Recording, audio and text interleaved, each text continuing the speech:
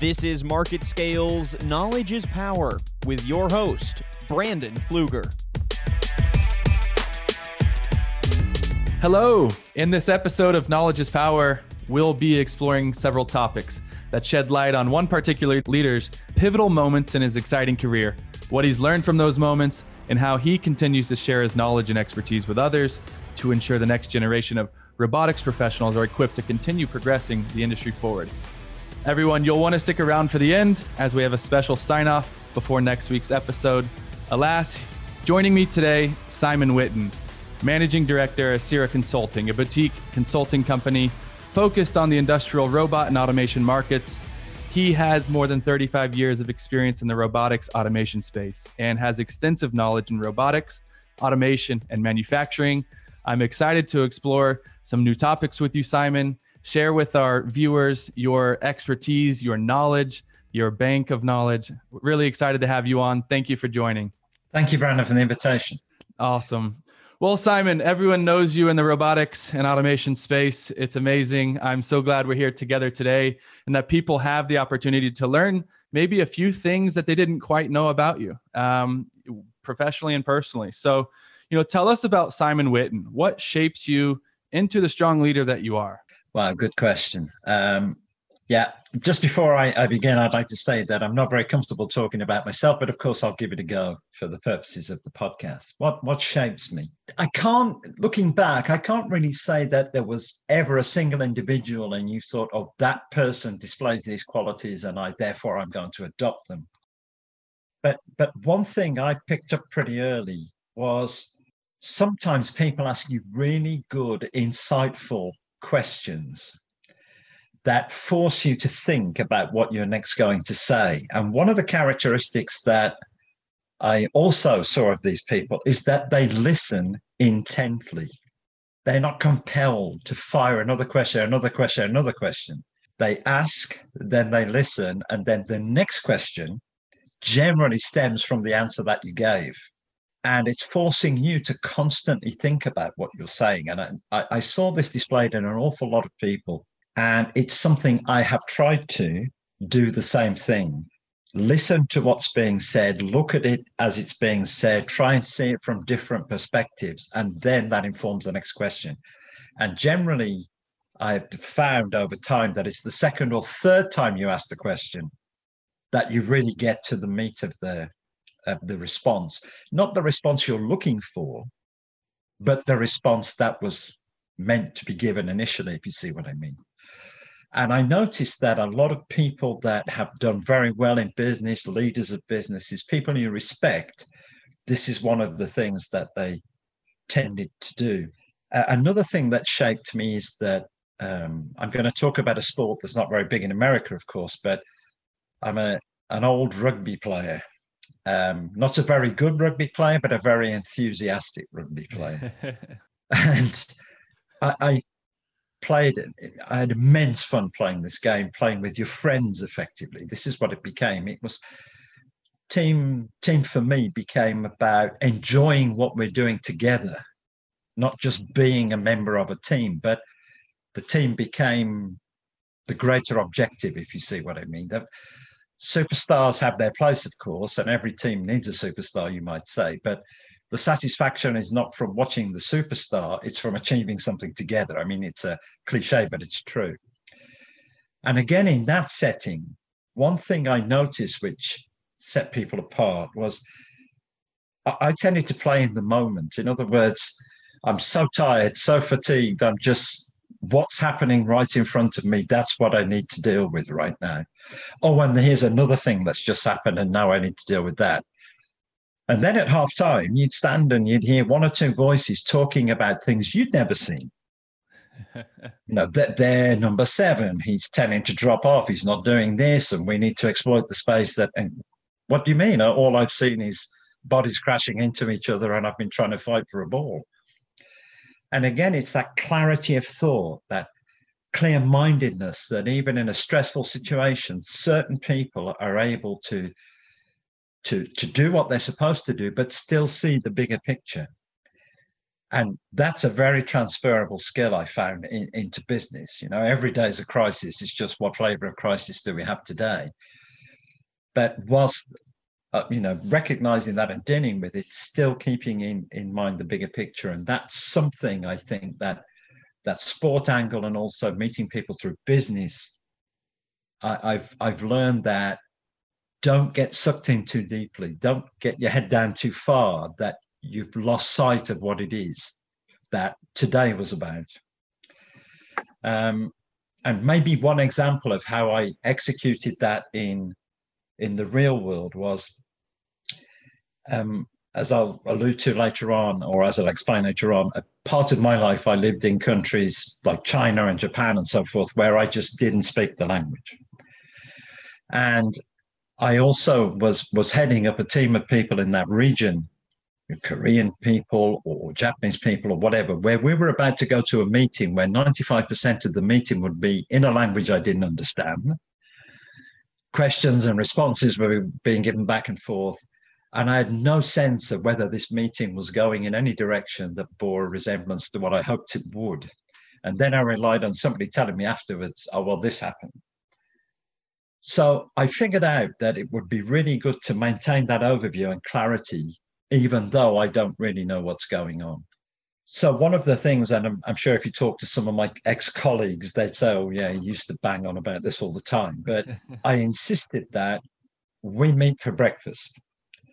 So I'm in South Korea. We're going to a customer's there. Of course, I won't understand what's the majority of what's being said.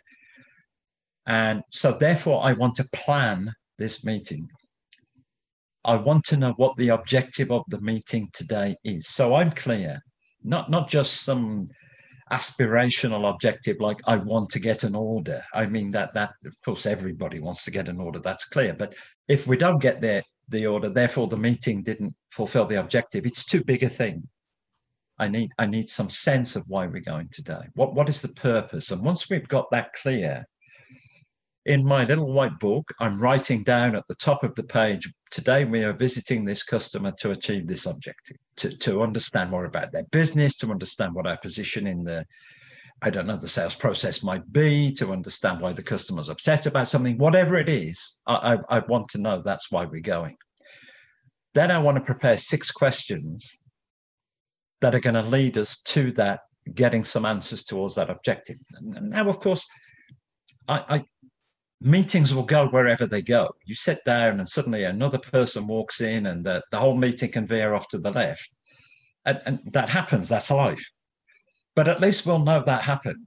At least we'll know that we didn't get to where we were supposed to go and we still haven't answered the question that we wanted to have. And then in this preparation, this why are we doing this? What's the bigger goal? Once we know the questions, let's prepare whatever materials we need to support us in the possible responses so that we know this is what we're going to refer to, or this is the reference case, or this is the outcome that we had before, whatever the reason. And this kind of preparation or keeping the objective in mind is something that I still think about today. Why are we doing this? What is the purpose of this? And whilst that in large part was maybe driven by this communication difficulty, I understood, because of the relationship you have with the person you're in the meeting with, that he's going to turn to you and say, look, this is going sideways because this happened, or that new fact came into play. Okay, so now we've got to adapt on the fly. This is the bit about sport where in the heat of the moment, we deal with what's in front of us, but we still have a sense of the journey we're trying to make. And so therefore, while it's not a straight line, we know how we're going to get back onto the path we were first after. So that in large part forms the character that I have. And the last thing I would say, and I'm sure all your listeners and you yourself will have had this moment, you suddenly meet a leader. You can't quite put your finger on why you say that person's a leader, but it's not management anymore. And of course they are managing, that's clear. But they're displaying a quality or they're saying things to you and you have a feeling that you maybe didn't have before. Maybe some excitement or adrenaline started to run inside you and you think, wow, this is a thing. Whatever's going on now is something that's unusual. And one former CEO that I worked very closely with at a company I worked at in the past, he demonstrated that quality, and he had the listening and the questioning skills that I described before.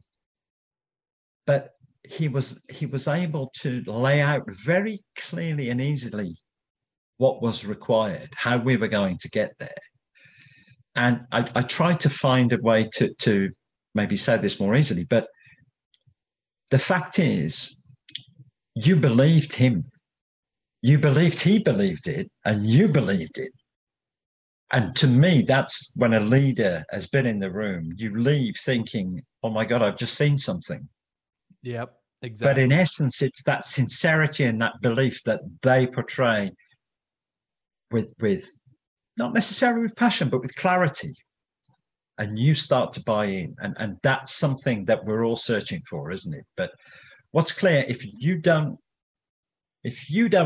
give off these belief vibes, then don't expect anybody else in the room to believe you particularly. They'll understand it, but will they believe you? I'm not sure. Simon, that was amazing. Finding inspirational leaders that have passion, that can give you that clarity. I know you're a football fan as well, with the Wolves, for better or worse. We'll leave it there. But I can think of, to your rugby point with football, just inspirational managers that were maybe once in a generation, Sir Alex Ferguson, Arsene Wenger, being able to get the most out of their players, the most out of the people to bring towards a common goal and lay out exactly what that objective is and how they can go about doing it, keeping that identity and clarity along the way. Well, it's interesting you say that, and bringing a little bit back to sport. But yes, I agree with you about football. And of course, if you talk about Alex Ferguson, this guy had passion. He believed and he had a plan. That's really clear. But coming back to my own sport of rugby, there was a very famous coach of the England rugby team called Sir Clive Woodward, who took England to the World Cup in 2003. And, whilst I could talk about this guy for an hour, one thing that I would want to point out is that very similarly, he had this simple mnemonic that he used to talk about, teacup. Think clearly under pressure. And that's always stuck with me because that was my own experience playing the sport, that the first thing that goes out the window is clarity. When things go, let's say they get a little bit emotional and perhaps it's not going quite as you planned, this clarity of thought is right out the window, and now it's a scrap. How are we going to get forward? And that was one of the things that he tried, and probably successfully did bring into the field of sport. The best people don't lose the clarity of thought. They still think clearly. And that's something, again, that you try to take on yourself and keep that in mind. When you realize you're sliding forward and head's going down and now you're getting lost in the emotion of the immediate panic, which is normal. It's an everyday thing. Just remember that's what's happened. And when you take a breath, lift your head up again and still think clearly about it. Exactly. I love that teacup. I'm going to have to bring that to my everyday, and I'll get back to you on that, but I love it. Thinking clearly under pressure. Moving on here, from, a little bit about Simon, about yourself, kind of what shaped you leading up to this point. Here we are. Tell us a little bit about your past. Take us back in time, and how did you get started? What has changed over time for you? I know the robotics industry, of course, has changed rapidly, and people are trying to keep up. I can imagine you being at the forefront. You've seen quite a bit. So having held leadership positions at some very strong companies in the past, you've traveled to the far corners of the world, as you mentioned, educating the robotics and automation industry. Take us back in time. Tell us how you get started, and again, touch on some major learning moments that you might have had along the way, trying to get people to buy in and understand. Yeah, this is very interesting too. How did I get into robotics? Completely by accident. I was going out with a girl at the time, dating a girl whose best friend's husband was in robotics. We went out to do some 10-pin bowling, and during the conversation, he said to me, "Oh, we're looking for people to be service engineers." And I'd recently completed a kind of a technical engineering education, been at college doing that. I thought, well, why not? There was no passion. It's just complete accident. And I went along, did the interview, and hey, presto, I'm in robotics back in January of 1985. And again, it's amazing how quickly you kind of see the people that are good at what they do, and then the other people that are, say, less good, if I can put it quite that way.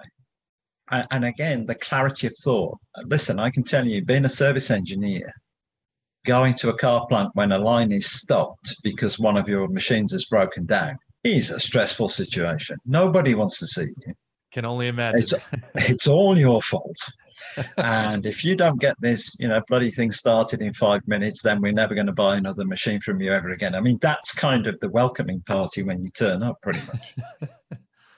And you learn very quickly that, again, certain people are able to cut all the noise out, focus on what needs to be done using their experience, and of course, obvious skills. They arrive very quickly. They don't get sidetracked by extraneous noise or people telling them it's this or it's that. They just use their logic and then they arrive at a solution. Now, sometimes, of course, that might not be exactly what the customer wants to hear. Oh, so it's this part, and have you got this part? No, I haven't. Oh, well, we're stuck then. I mean, that's never a good outcome to a visit. But there I was in this technical background. And then a little later on, I decided I wanted to get into marketing. Don't ask me why. It was, again, another throwaway conversation. And I decided to go back to business school effectively, and whilst working at the same time, try and balance these two competing things. And that was a tremendous learning experience for me, because whilst if you like, the technical engineering education had been quite pure, a fact's a fact and a formula's a formula sort of thing. Once you move into marketing, you're being presented with things that are less clear. That this is a predicted outcome. It's not a guaranteed outcome. If I screw this nut up, this will be tight. It is not one of those things which is necessarily marketing. And of course, I was introduced to the psychology of consumer behavior at that point, be it in B2B or B2C. It's an aspect you never considered, but of course, it's the flip of how you behave. You just turn that around and say, well, why do I behave that way? Why do I think a Rolls Royce is the best car in the world and I've never owned one? I'm not likely to own one either, but if you ask me to write down 5 things about a Rolls Royce, I'm pretty sure I'd write down the 5 things the marketing department told me I should think about a Rolls Royce. And then I was introduced to this CAB model during that psychology of marketing, this cognitive affective behavioral model, which is, I see, I feel, I act, more or less. And of course, in a B2C type environment, that could be over in a flash. I'm thirsty, I walk into a shop, I see the freezer with the drinks, I see Coca-Cola, I like Coca-Cola, I buy Coca-Cola. The whole model worked in 5 seconds. Whereas in our business, capital equipment, it tends to be somewhat longer, but nonetheless, the path is the same. And the other thing I took away from that, and it's something that I use all the time now, and you ask what shapes me now in work I've done and am doing, this simple mantra about setting out on anything. In my case, of course, it's robotics and automation, but it could be used anywhere. What do I want to say? Question mark. And of course, here straight away, we're talking about it's research, the competitive landscape, what advantages I might have, the brand values that I'm working with, and then the value proposition that I want to form. So effectively, this is the what do I want to say. Who do I want to say it to? becomes the next step pretty quickly. And of course, now I'm talking about market segmentation, customers, geography, users. It's pretty clear. Now your market analysis is going on. I've decided what I want to say. Now I'm figuring out who I should say it to. Then how do I want to say it? It's kind of the third step pretty quickly. And, the message, the delivery, the channels, the frequency, this is where huge changes occurred over the time that I've been in and around marketing. And of course, it's something that Market Scale helps customers with all the time, trying to find innovative ways and new ways to reach people and get the message across to people. And then, of course, the fourth part of that is what effect, with what effect. So what do I want to say? Who do I want to say to? How do I want to say it? And with what effect? And this again, am I informing? Am I educating? Am I getting people to, do I want people to react? Am I reinforcing something they might think about my product or my business? And again, this is an area that now with the latest CRM tools and so forth, we're able to more accurately and more quickly understand what effect that we had or didn't have, as the case may be. And in capital equipment terms, something that I implemented at different places that I worked at is we did something and now we want to know what the effect was. For example, did we want to generate more inquiries? Was that the objective of this exercise? Well, that's easy to measure with today's CRM tool straight away. This was the level before I did something and this is the level now. Did it go up by how much? Right. Does that translate into anything? It's all very well having lots of sales inquiries, but if they all crumble to dust, then they weren't very good sales inquiries. So what is the metric that I'm looking for that will tell me that this had some effect? Then in the business I was in, that's sales visits. Did the number of sales visits by the sales team increase or not? And how long after the event? So again, this is quite an interesting way to measure if something happened as a response of the inquiries. Then did the number of sales opportunities increase? If they did, then this is a consistent chain. Inquiries go up, visits go up, and ultimately sales opportunities increase. And then the final step, which in the automation business is very important to track, is did the number of quotations increase? And ultimately orders. But of course, orders are very measurable and everybody knows if you got the order or not, that you don't need a CRM system to tell you that. Right. But by having these fantastic measurement tools, you can now close the loop and go back again and say, okay, what happens now if we change what we said or we change who we said it to? And now we measure the effect of that again. So this is something that I'm very keen on. It's not rocket science ultimately, but you have to be tremendously innovative about the way in which you do this process. But the process is very easy to understand. It's not rocket science, says the engineer. I'm not a rocket science engineer. No. I was a very average engineer, let me say. The world of engineering is not screaming because I stopped doing it. Well, I'm excited. I didn't know you came across engineering and marketing through bowling. I didn't know that. So that's something, that's another conversation we can have, Simon, and another episode. But you laid out some good things. Over time, the tools in which we communicate with change. Different mediums change. There's new CRMs, there's new data techniques to measure and track those metrics. Are the sales visits up, sales opportunities up, quotes up, orders, are they coming in?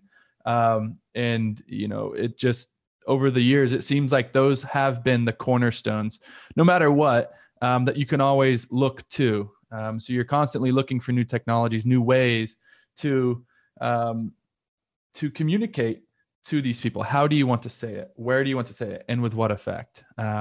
So some big learning moments there, certainly. And the other thing, of course, Brandon, in all of this is the speed that you're getting the information back. That's really the key, because you can tweak and adapt, stop, do it again, whatever, based on the information that you're seeing. And listen, when I started in this game, man alive, what the big deal was putting an advert in a magazine and then, hoping you got responses from that or monitoring phone calls. I mean, it was such a long period that the basics are the same, but being able to judge how effective that was. Now, of course, with social media posting or the ability of people to access content as and when they want it. And, content always lives, doesn't it? I mean, you can put out a podcast and, okay, it's fresh and new on that day, but people are still coming to that as though it's fresh and new for them months after the event. Exactly. So, this stuff is very interesting and the amount of content is fantastic. The challenge now is making it meaningful and not just churning out content because I have to put 3 posts out today and it's 5 o'clock. I'm just going to change a few words around to something I said last week. That is less interesting, to be honest. Certainly. No, definitely. And your point to content, being, having a longer shelf life, maybe than the advertisements back in the magazines, being able to use and reference a library of content on demand, such as a podcast that answers a frequently asked question. How easy is it now for sales teams to rely on the marketer to provide that content and they just share it with the customer or the client or the partner? Well, anybody's a content creator now, aren't they? I mean, it's not only the marketing department. Everybody can create a post. You're exactly right. And, with companies in this space, especially, oftentimes they have a smaller marketing team and they have to support a larger group. And, what we see a lot of is, smaller teams, a lot more responsibility. They're wearing a lot more hats, but at the same time, in today's day and age with marketing and media, everyone is a marketer. You've got your technical engineers on a podcast talking about your company, talking about their expertise, helping their clients and partners. You've got the executive leaders on the team. Everyone now is creating their own posts. They're interacting with media and content. And what might have been 4 marketers on a team is now 400 if we're doing it right. So I really can resonate with that point. And that's definitely shown where we've gotten to over the years from where we were maybe 5, 10, 20 years ago and where we are today in 2020. And especially with this year alone, I think we've learned quite a lot and things have changed quite a bit, moving towards more virtual, more remote. Just the capabilities that have been developed and innovated have been. And in many ways, sorry, Brandon, to jump in, but in many ways, you've just outlined, the fantastic opportunity this presents, the 400 marketers, as you mentioned, which is great. But now the control of the message is divided by 400.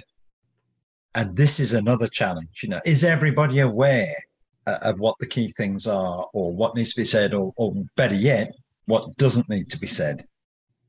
And this, again, is partly where, companies like MarketScale, for example, have to be so close to the organization that it's clear to both sides what's involved.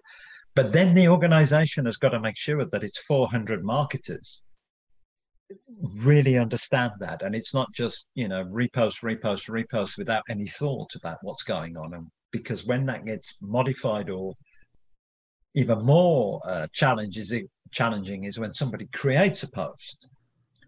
Wow, you've really got to hope that they understand exactly what it is you're trying to say, right? And not heading off, to the left again. And you've got to try and pull this back. Exactly, and that kind of goes back to your point earlier. Strong leadership, steering the ship, making sure the objectives are there, that the goal is there, that everyone on the team understands that. And, if whatever is happening along the way, we can always know that this is our goal. This is our direction. Yeah, I agree. So you've had a lot of leadership over the years, leadership positions. You've educated so many folks in the industry, from other executives down to building your own teams. Simon, tell me a little bit more about how you have coached your former colleagues, your colleagues now, that might have been underneath you? Maybe you had a young marketer or a young engineer on your team that you were able to see some potential in. How did you help them grow professionally and get the most out of their potential? Yeah, this is an interesting one, isn't it? Because you tend to not really stop and think too much about that. You just move on. And I suppose the evidence of whether you've done it reasonably well is the people that are coming along behind you and how they're working. I don't know that any of us set out to, of course, teachers is their profession, I get it. But for the rest of us, we're not thinking, I need to really form these people into, I don't know, perfect, whatever their job is, marketers, salespeople, administrators, Simon 2.0, Simon 3.0.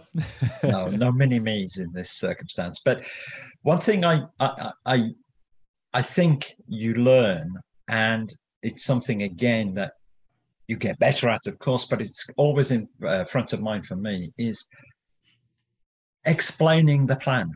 Don't hold back on explaining the plan. Let everybody know what the plan is. There's no secret plan that you can't share with people. This is what we want to do. This is what we want to achieve. And this is the direction we're heading in. Make sure everybody gets that. Now, of course, there are cynics in every organization, or people who know better than you do and that sort of thing. But they're relatively in the minority. The majority of people, I don't know, you just assume that they want to do meaningful work that's successful. That's what we all want to do, ultimately, whether you're the CEO or anybody else. I'd like to do meaningful work that is successful, and by definition, I'm going to get some satisfaction from doing that.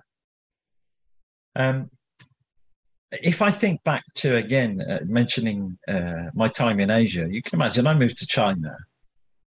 I got no idea. Honestly, you think you've got a clue, you turn up, you've got no idea.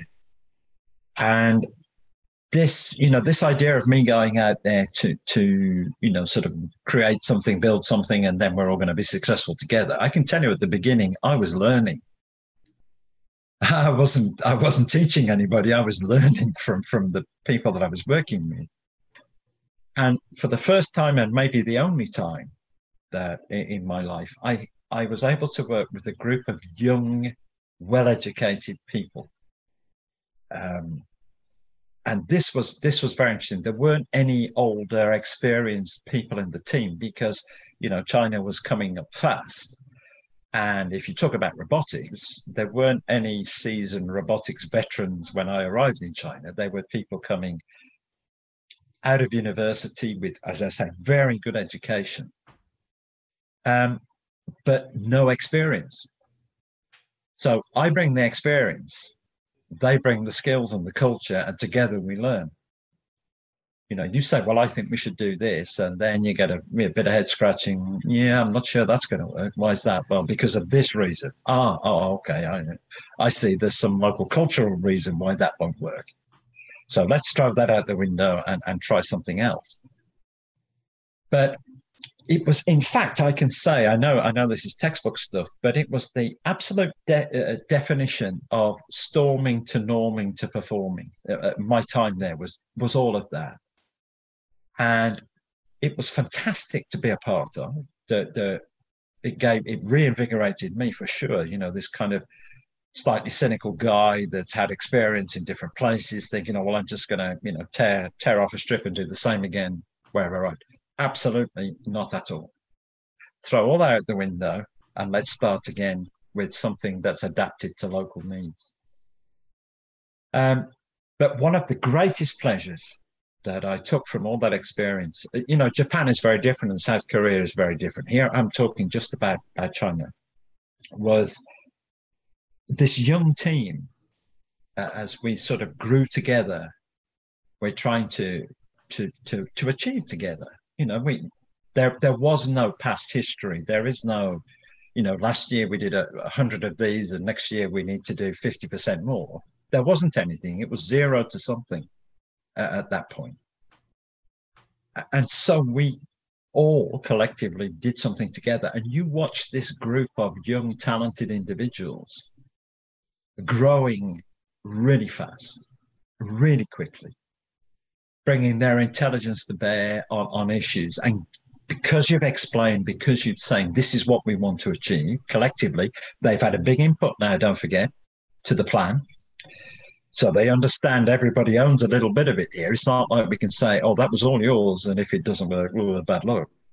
No, we all own this together. We're all agreed this is how we're going to achieve. We've got the what we want to say. We're now in the who do we want to say it to and the how we're going to say it.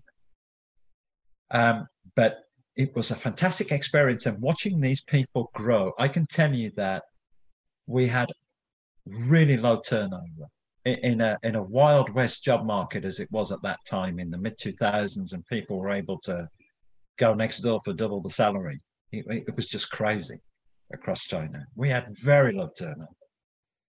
And a lot of those people now are in very senior positions in that company. And one guy that, well, he was just a fantastic individual. That was pretty clear to see from very early on. Very humble guy, is now the president of the organization in China.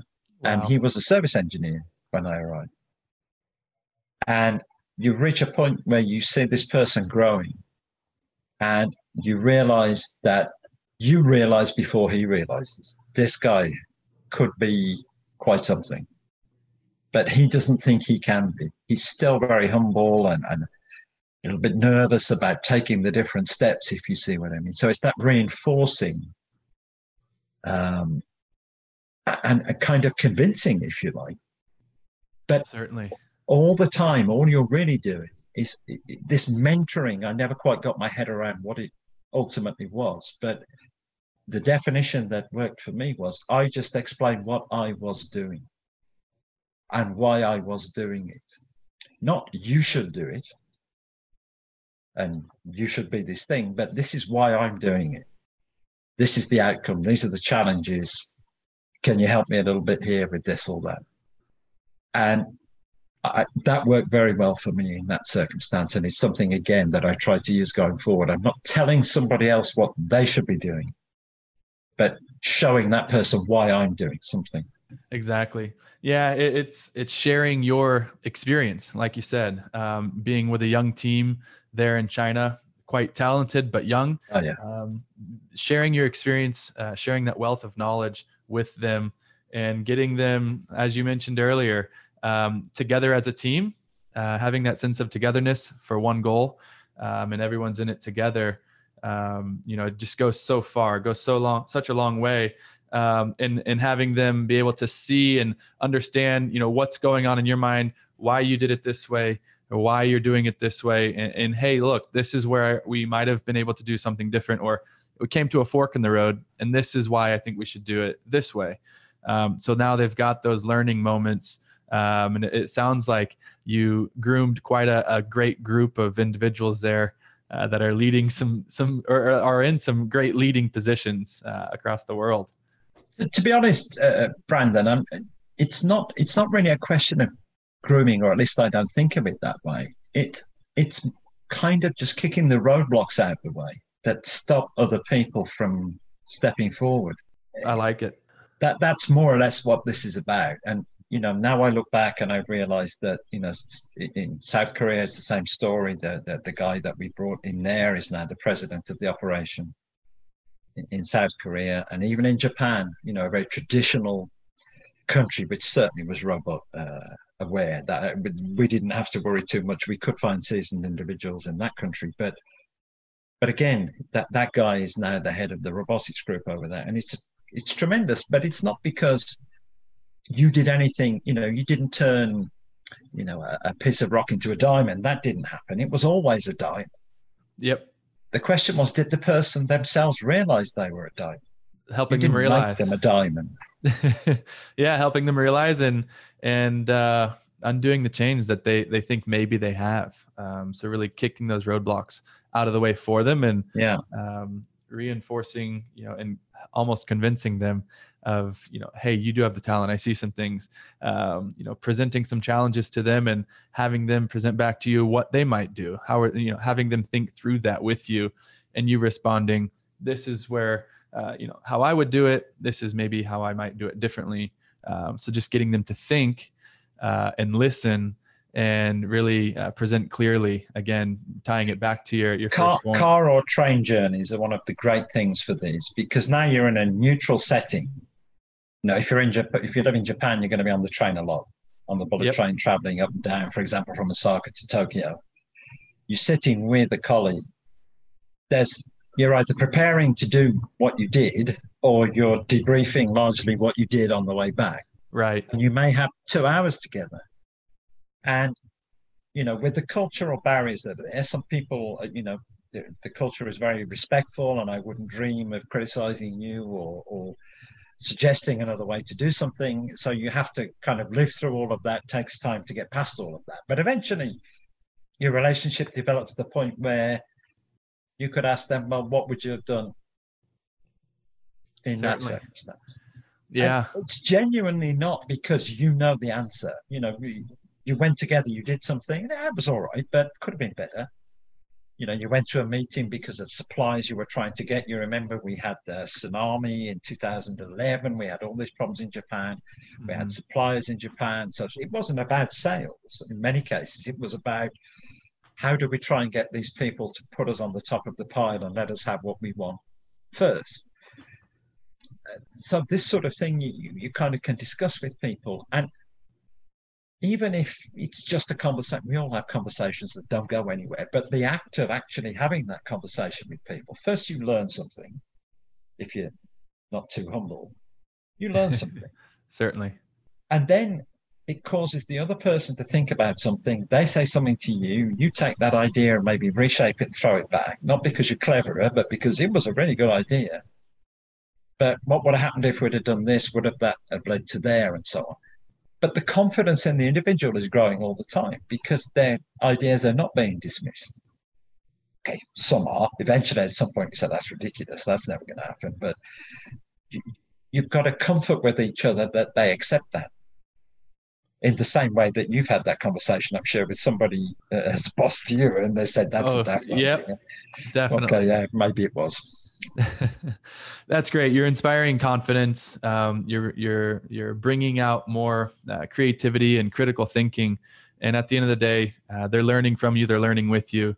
And, we want them to, in their positions now, be doing the same thing for the younger generations when they have that opportunity. So, Simon, I really, really appreciate your time today. I can't wait for our listeners to hear this. You bring such a wealth of knowledge, across the spectrum, to the world and to other leaders and to people that are up and coming and might hear this and become inspired themselves. I want to close this out. I know at the beginning we mentioned sticking around for the end. We have a special sign off. I want you to tell us, Simon, if you can pick a favorite quote, a favorite saying, and maybe tell us just a quick synopsis of why. I'd love to hear it. I'm sure our listeners would love to hear it as well. Yeah, I knew this question was coming. So for a little while, I spent time trying to find some, quick, snappy quote that was, well known and would make a lot of sense. But I realized that would have been quite false to have done it. So the one that is always in my mind is a family quote. And it's one that myself and my cousins used to use quite a lot in somewhat sarcastic way, I've got to say, back and forth to each other. And again, it comes from sport. When we used to say, a chance missed is a chance not taken. Means everything and nothing simultaneously. And we used to throw this around a lot with each other. But the more I look back, I realize how much that has been true, at least for me, in that I almost never turn down an opportunity when it's presented itself. I wouldn't say to you, Brandon, 100% of the time it was absolutely the right thing to do, and I never regretted it. But the fact that some of those things didn't quite work out how I'd hoped didn't stop me from taking the next opportunity that came along. And I think I fairly much live by that as it's happened. And as you say, as it relates to me, it means that I've had the opportunity to live in many different countries. But for me, to say you've lived in a country, you've got to pay tax there. Just going there and spending 3 months and coming back. It. Yeah, okay, you live there, but not really. When you've prepared your tax return and paid tax, now you can say you lived in a country. So, living in China, living in Japan, living in France, living in the United States, these were all opportunities that came along with a 50-50 answer. And in every case, I said, why not? Let's do it. I love it. I won't ever worry too much about, there was a chance and I didn't take it. I took it. Amazing. Simon, I'm so happy we got to have this conversation. I certainly learned a few more things about you, and I'm excited for others to see inside as well. Thank you so much for joining us today. And everyone listening, look forward to our next episode. Subscribe on Apple Podcasts, Spotify, and we look forward to sharing the next business executives' leadership moments of learning, and how they got to where they are. So thank you again, everybody. And Simon, thank you for joining us today. Thank you, Brandon.